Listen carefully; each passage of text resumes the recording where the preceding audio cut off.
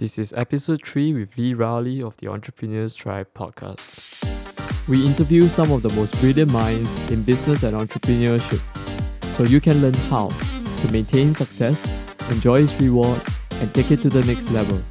Together, we break down all of the myths, legends, struggles, and insights behind what it takes for you to join this tribe of successful entrepreneurs to grow and stay ahead of the pack. I'm your host, Joel Ong of the Entrepreneurs Tribe podcast, and welcome to the show. Hello and welcome to another episode of the Entrepreneurs Tribe podcast. My name is Joel Ong and I'm the host of your podcast today and the founder and video strategist here at Tip Your Time. And I just want to say thank you so much for taking the time to share your ears with me today again. So today's guest, his name is Lee Rowley.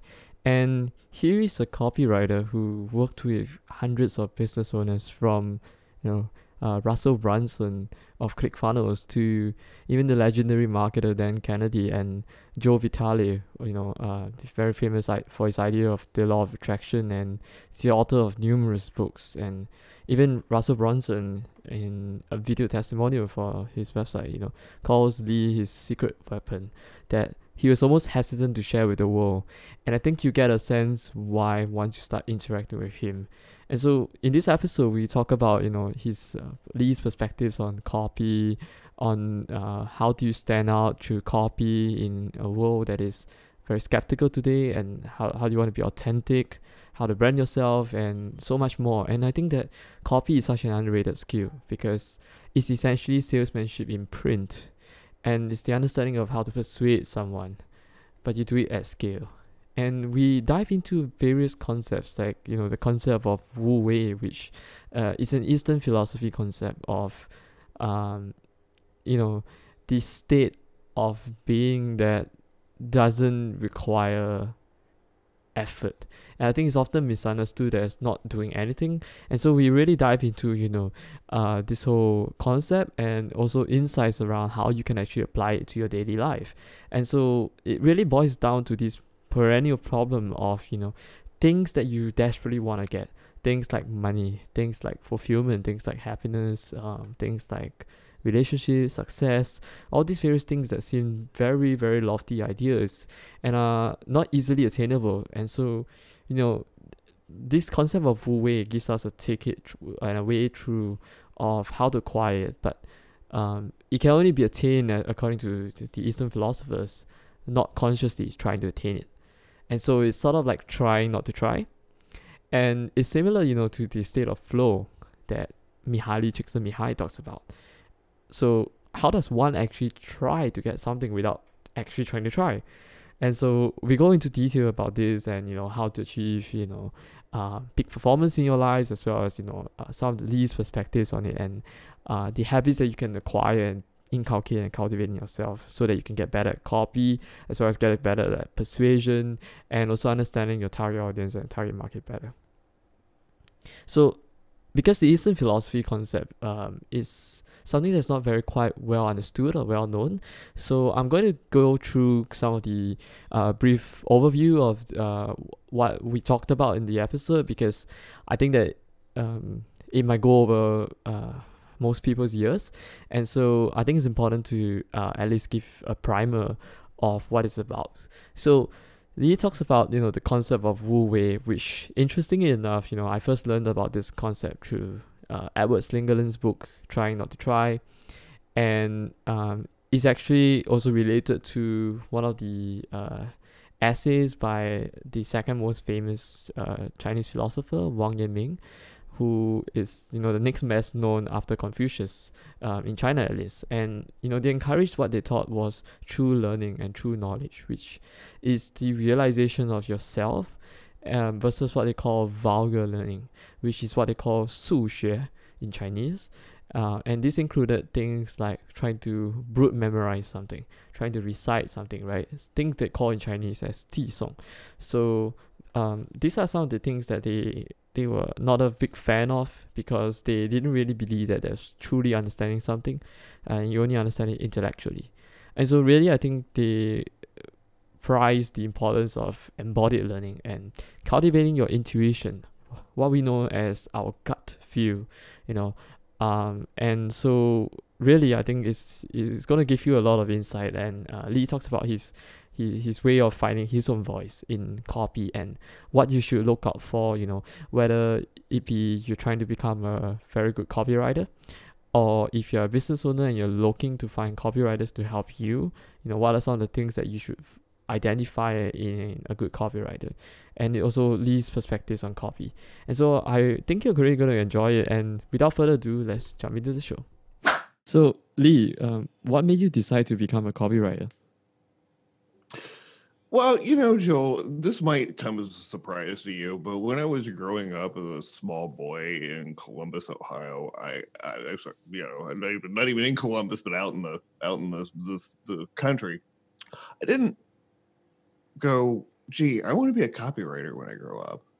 It just never occurred to me. I don't know. I wanted to be a pro wrestler. I wanted to be a like one of those big guys, like and that gets in the ring, and he's got the spandex and the sequins and the big, the taglines and everything, and just, I wanted to be that. And then I ended up like 6 foot tall and about 135 pounds, which is like about, I don't know what, 50 kilos maybe. Yeah 50 55 kilos or so. Anyway, like, I'm no bigger than a minute, so it didn't work out. So but I found a love for words, and found a love for persuasion. And a lot of that had to come out from being, tall and skinny and having to talk my way out and get my rear end kicked every day. So eventually I learned how to persuade well enough to do it on paper, and I've been doing it ever since. Cool. So it's kind of like a consequence of circumstance, I guess. It is.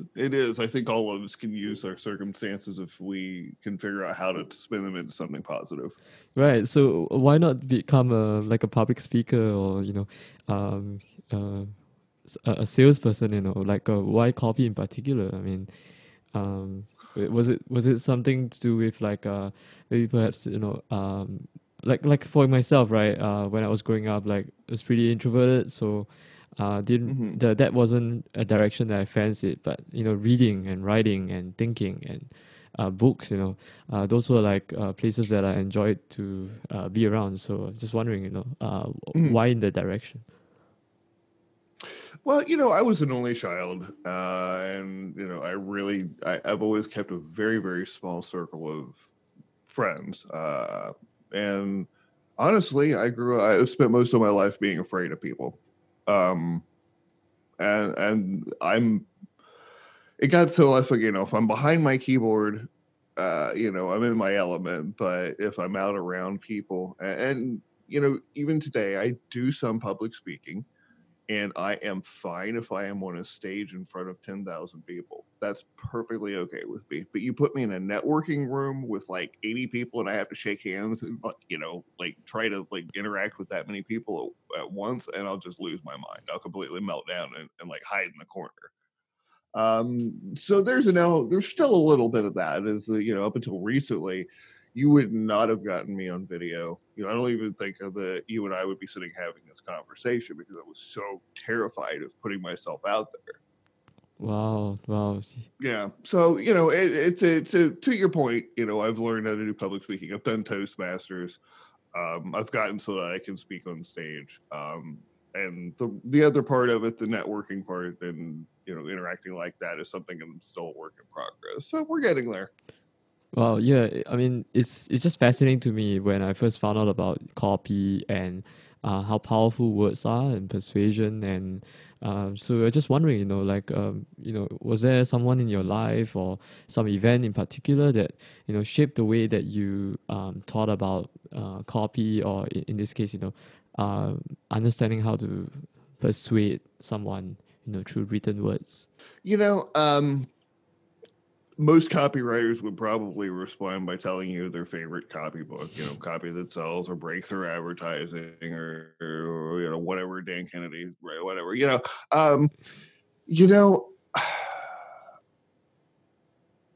my daughter. I really do credit my daughter with a lot of that, and that's going to maybe not the happiest conversation because I lost my daughter when she was 10 years old. Um, she had a rare disease that she lived with all her life, and it was physically noticeable. Her skin was like jaundice, like kind of a yellowed because she had liver issues. Um, and she couldn't move as fast as the other, and she had some physical differences and delays that she took a lot of guff, a lot of bullying from the other kids, in addition to dealing with all of her health problems. But she had her circle of friends that just thought she could do no wrong. Um, and it really wasn't until after she passed, it was about a year after she passed, that I finally realized, her skill, just being a child, of being able to create feelings in others, of being able to make the people around her that she loved feel like, feel like that they were valued, like, more than any money in the world. Um, that's just how she was. If you accepted her for who she was, jaundice and limitations and all, she thought the world of you and she would do anything for you. And so that's really what, to me, has brought me much farther than, sit down and handwrite one of the Gary Halbert letters or whatever. Any copy. Not that I don't, advise learning the fundamentals. I do. But it's those life experiences and those special people that you meet that will give your copy depth and meaning. And depth and meaning is what sells and keeps customers. Yeah, that's very true. The ability to empathize, and yeah, I'm very sorry about your loss. I actually, I found out about it. We were having this conversation previously. You wrote a Mhm. you wrote a post on LinkedIn, and it's just very fascinating to me how um emotions can allow someone to take action, whether it be in a positive way. I just really wanted to um appreciate the fact that you are sharing this with me, and I think it's still very difficult for anyone, especially with the loss of one of your loved ones. But I think that perhaps I think one of the special reasons why I'm really attracted by your copy. Well, thank you. I appreciate you saying that. And one way that it really affected my copy is that before I had learned pretty much the same way everybody else does. They're like, here, take these templates, go handwrite these great sales letters, be as pushy as possible, put like 15 calls to action in there, and buy now and countdown timers and big screamy headlines, and that's how I was taught. And I didn't know any better because, like, there's like all these copywriters over the groups that are writing this stuff and congratulating on each other on how creative and how awesome it is. And you look at it and go, there is no way on earth that that is ever going to sell anything. It's such great copy and so creative and such good use of this rule and that hook and blah, blah, blah. But it's not going to sell a darn thing. So You how know, yeah, so how would you suggest otherwise? Like what has been the evolution of the way you thought about it? well, the evolution for me is, it's not really. I think it's more going back because uh, it wasn't that long ago that I can remember. When you were a salesperson, that you actually got to know somebody before you started going, here, give me my money, give me your money. Here, do you want to buy this? Do you want to buy that? Um, and now we live in this society of instant gratification, where we can get pretty darn much anything we want instantly online. And we expect that from our businesses too. I can't even tell you how many people that I get contacting me. They're like, well, I want to be a six-figure copywriter. Well, great. How much copy have you written? Oh, I just decided this yesterday. Well, okay. Uh, there's too many people selling out there who are selling the dream that you can make instant wealth online, and it's just it's it doesn't work like that, and the tools that they sell you to help you supposedly do that don't really work either. Like I say, I posted the other day. I had a guy that had sent a bunch of cut and paste LinkedIn private messages. Right, as you saw that one. Okay, so but at any rate, it was bad the first time. He sends it two more times, expecting it to work, and then gets mad when it doesn't work. Like having it like a sense of entitlement. Eventually the conversation went into, well, you're on LinkedIn, and so it's my right to sell to you. Okay. But marketing doesn't work like that, and copy doesn't work like that. At least not if you want to keep the customer and get them to go, hey friends, hey everybody I know, hey, come look at this great company that I found. Come look at this great business owner that I met. Man, they've done a great job for me, and I think you should meet them too, because those are your best customers. Here's what happens though when you use templated, pushy, gross sales copy that's going to really impress other copywriters. If they buy about 30 seconds after they click checkout and they've done their payment, they're going to smack themselves in the forehead and go, oh, I just got had. They're going to realize that that all the copy has just fooled them into buying something they don't really want or need, and they're feeling buyer's remorse. Generally, they won't ask for a refund because they'll be embarrassed, but if you're okay with that, great. But I want to keep that customer. I want to have a customer coming in your door saying, hey, I trust you and I want to do business with you for a long time. And I want my friends to do business with you too. Right. So the goal is retention. Isn't about I place transaction. equal weight on sales, and longevity and retention. Sorry, I blanked there. Sales, longevity, and retention. I think this is a very convenient segue into something else I wanted to ask you about. Besides the the personal loss of your daughter, but I want to first dive into your practice of martial arts as well, and taekwondo. You had a black belt back in 1991, right? That's about almost close to 30 years ago. So yeah, yeah. So how has that shaped who you are today? I mean, are you still practicing it, or like was this something?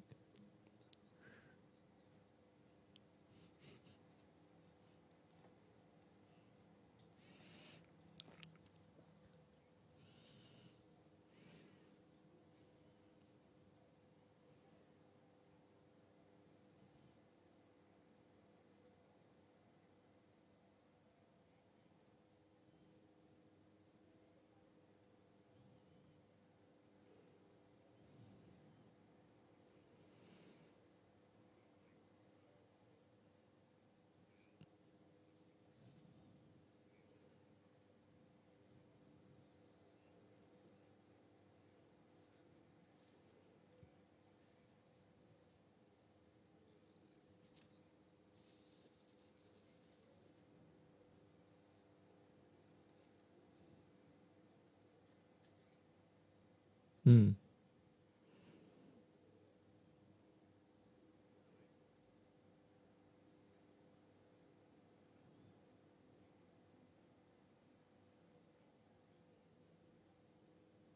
mm,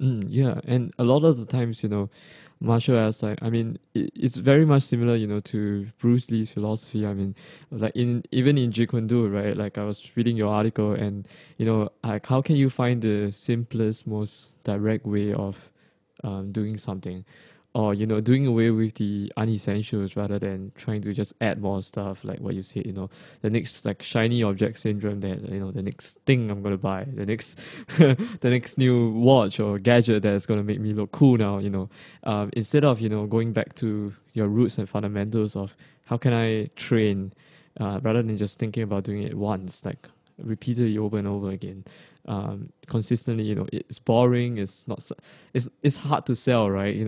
The principles, fundamentals, the boring stuff, but it's kind of like the things that actually work. So yeah.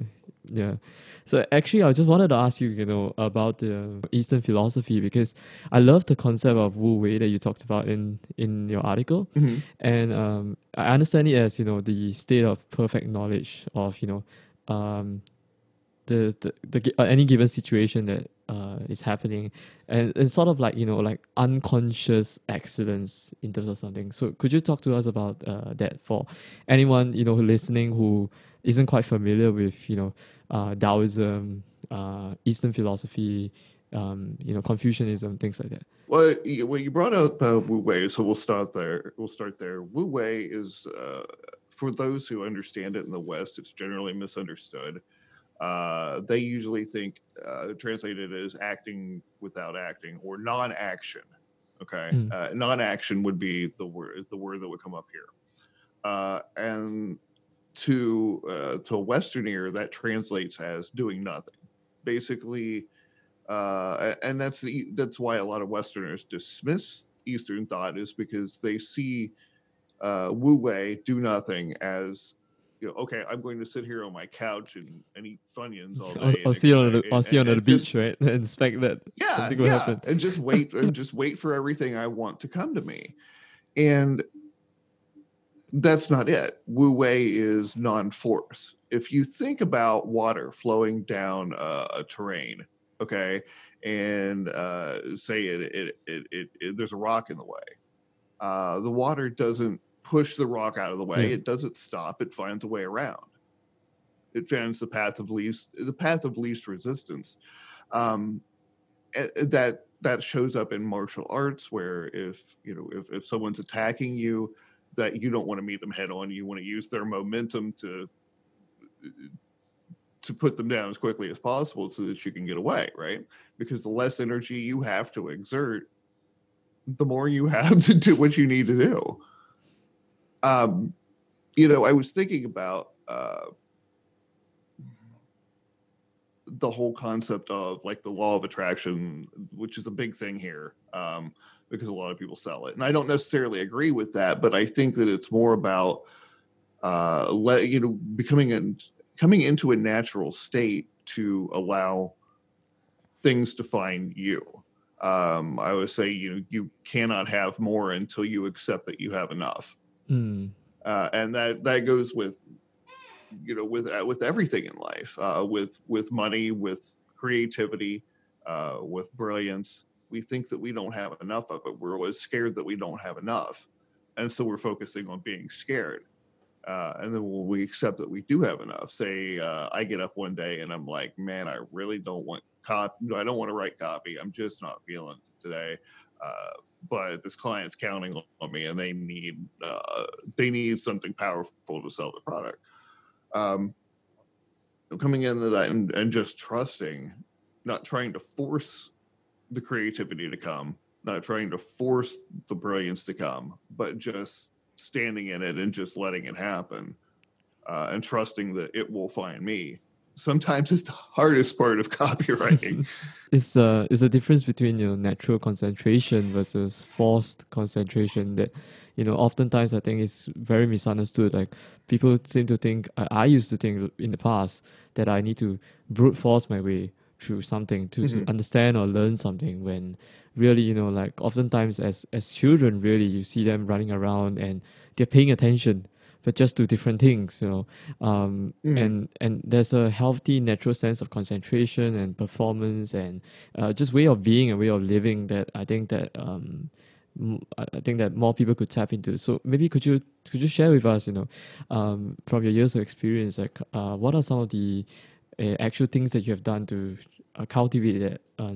I mean, in terms of the Eastern philosophy's point of view, like you know, self cultivation, and what are some of the things that that you do to ensure that you know you are more predisposed to being in such a state to you know write copy or go about your day. Oh, well, definitely. For me, music's a huge thing. I don't know how well I would write without music, and I'm generally matching it to the tone of the copy that I'm writing. So if I'm writing for, I work with a lot of fitness trainers who will do like 90-day workout challenges or whatever. And so that's when the aggressive music comes out. Heavy metal. Heavy metal, yeah, yeah. I'm a huge fan of even a subgenre called sludge metal. Yeah, Uh, yeah. yeah, you know, it tends to be, you know, like it tends to be instrumental. It tends to be lower and grindy, and it's just slow enough to, you know, keep kind of put me in that pace. Um, Sometimes cello, droning cello music will just, you know, put me in that state. It's getting there with, you know, whatever's going to work to put you in that mood. Another thing that I like to do after I've done all my research for a project and just let it sit is, before I'm going to start writing copy, I will pull up a blank Google Doc and write a journal entry from the perspective of the person who's going to be reading the copy. Mm. So, and I talk about their problems and their frustrations and their worries from their perspective. And by the time I get about a page, I'm like, okay, I'm in this person's mindset now. So now I can go write my copy. I can write to that person efficiently because now I've figured out what's going on in their head, or I've locked into what's going on in their head. Right. Do you think that that is easier from you coming in as a, you know, as a third party to a business as opposed to, you know, if you were to write your own copy for your own business? Because I often, you know, hear this all the time, and even with myself, it's very, very hard to put myself in the perspective of who I'm serving, especially you know when the ego comes up in the way, some of the beliefs that I have around what I do, right? Because obviously you would think that what you do is great and from a certain perspective, otherwise you won't be actually selling it. So I'm just wondering, like, is it easier because you know you're able to come in with fresh eyes in order to understand where someone is coming from before you write that journal entry? Absolutely. Having a third party is a huge factor. I do write my own copy now, but that really has only been within the past couple of years. It's always I've always found the same thing that you're saying is, like, everybody, copywriters can write copy for everybody but themselves generally, and then when we sit down to write for ourselves, we either freak out or we don't know what to write or it's complete garbage. Um, I found out that that has more to do with the belief in who you are and what you're doing. Um, the more crystal clear that is, the easier that becomes. As I have understood more of my why, I've been able to, you know, step out of the ego role and into the, you know, the copywriter role. I've made it a point of observing people all my life because they go, and again, you know, skinny only child though as thing. I'd kind of had to watch people to kind of figure out like who was a threat, who's not, who's, you know, um, and that skill just kind of built is like I just, you know, once I learned not to be angry, I just learned to like observe impartially, as if I'm watching a movie on a screen. Mm. That's really what lets me understand, you know, what's going on, and you know that fuels my copywriting. That practice for me, definitely, I like going to coffee shops and just sitting and listening to people. Right. So it's almost very similar to this whole conversation around Wu Wei and even I mean I first got introduced to the concept of Wu Wei from Wang Yanming, who is one of the I think by far I think the second most famous Chinese philosopher beyond Confucius, and Mhm. he wrote this very famous essay which is the theory of unity of knowledge and action, and it talks about things like what he believed was true learning and true understanding about something. It isn't just something you know on the outside, but it's more like a sense of like intuition that you cultivate or you train over time through observation, through practice, as opposed to memorization or reciting something or just being able to intellectually understand it. Like I think that there's something to do with I see some similarities between that and what you're telling me about, how you gone about training that muscle of really being able to put yourself in somebody else's shoes and really understand what they're going through. Well, exactly, because every piece of copy that you write is going to be completely new, and it should be a completely new experience. I approach every project that I write, especially if it's for a new client and a new audience, as though I've never written copy before, because it is from me to that person, or from my client to that person, rather.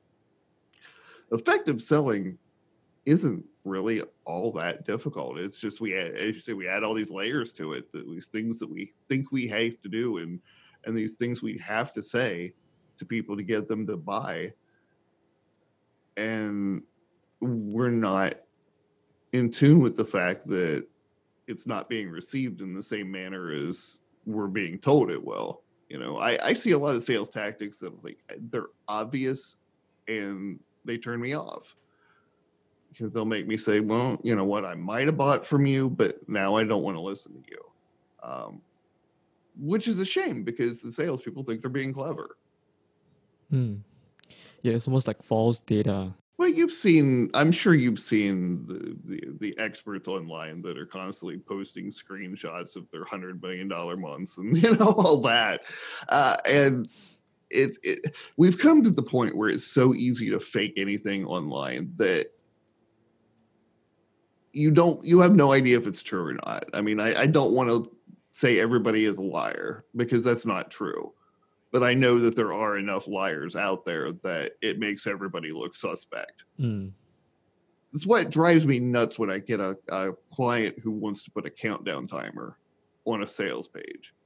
It's not that a countdown timer is intrinsically bad. They can be real and valid and they can be an effective motivator. But so many of them are fake, and so many of us know that every time you see a countdown timer, you go,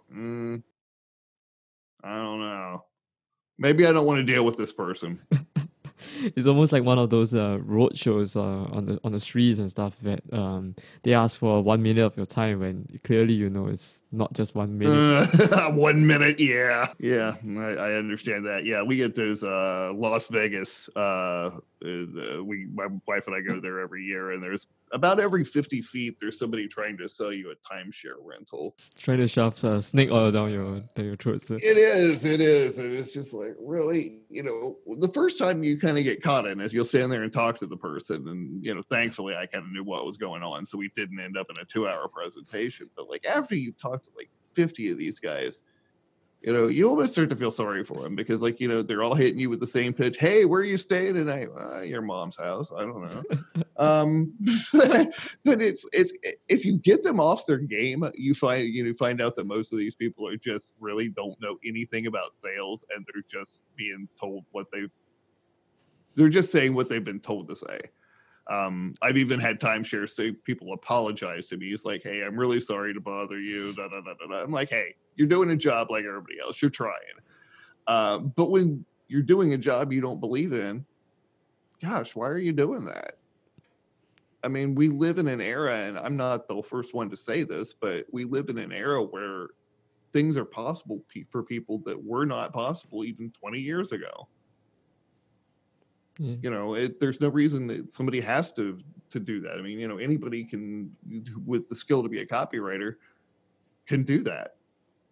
Right. So what would be some of the the habits that or things that someone can practice and train to become an effective copywriter? I mean, not even in terms of it being a profession, but if you're a business owner or you want to hire a copywriter, it's good thing to be able to understand and identify good copy, right? So, what would be your advice then? Well, first, I think we need to establish a definition of good copy, because that's where the business owners and copywriters get into a lot of trouble. Mm. If it works, it's good copy. If it doesn't work, it's not good copy. And so my first thing that I would tell people, I always tell people, like, look, you're going to have to set aside your expectations. You're going to have to set aside what you think, because there are experts out there who are saying, okay, there's only one way to write copy, and it's this and this, and you have to, pain points and bludgeon them with this, and then hit them with that, and then there's not just one way to write copy, and in fact, there shouldn't be. Each person, each audience that you approach is going to be different and is going to need to hear something different. So it's critical that you get in and find out what's going on in their world. Don't rely on some avatar sheet that just says, oh, well, my ideal customer's name is Sally and she's 53 and she has 2.5 kids and a dog named Sparky. No, that's not the important stuff. The important stuff is what's going on in their head. So the more time that you can spend doing that, the better. Read the books they read. Hang out in the Facebook groups they hang out. Read their Amazon reviews. Just anything that you can find out, especially when they don't really know you're listening, to really better understand their world. That goes much, much farther for making copywriting that actually works, and again, gets the sale and keeps the customer, than just guessing or pulling out, the latest copy move just because it worked for Guru X. Right. Okay. So Lee, we're running out of time here, so maybe we just wrap up. Okay. Yeah, if you had to do anything in your copywriting career differently, I mean, it seems that you've been doing it for a very, very long time, and a lot of things has changed, with technology coming in, and people, as you say, becoming increasingly skeptical, and businesses presenting themselves online being more suspect, really. So if you had to do something different, like what would it be? That's an interesting question. If I had it to do different, I think that I would have really stepped out earlier. Again, I spent a lot of time hiding, and I hear that from a lot of other copywriters too. People become copywriters because they want to be able to hide behind the keyboard.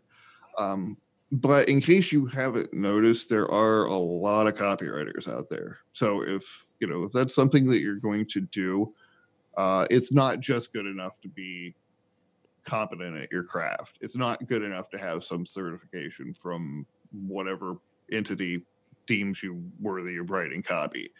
I don't really have. Well, no, I've got some digital marketing. Never mind. So what matters is just standing out beyond getting really good at copy. So I would have specialized earlier. I would have gone to the audio video earlier.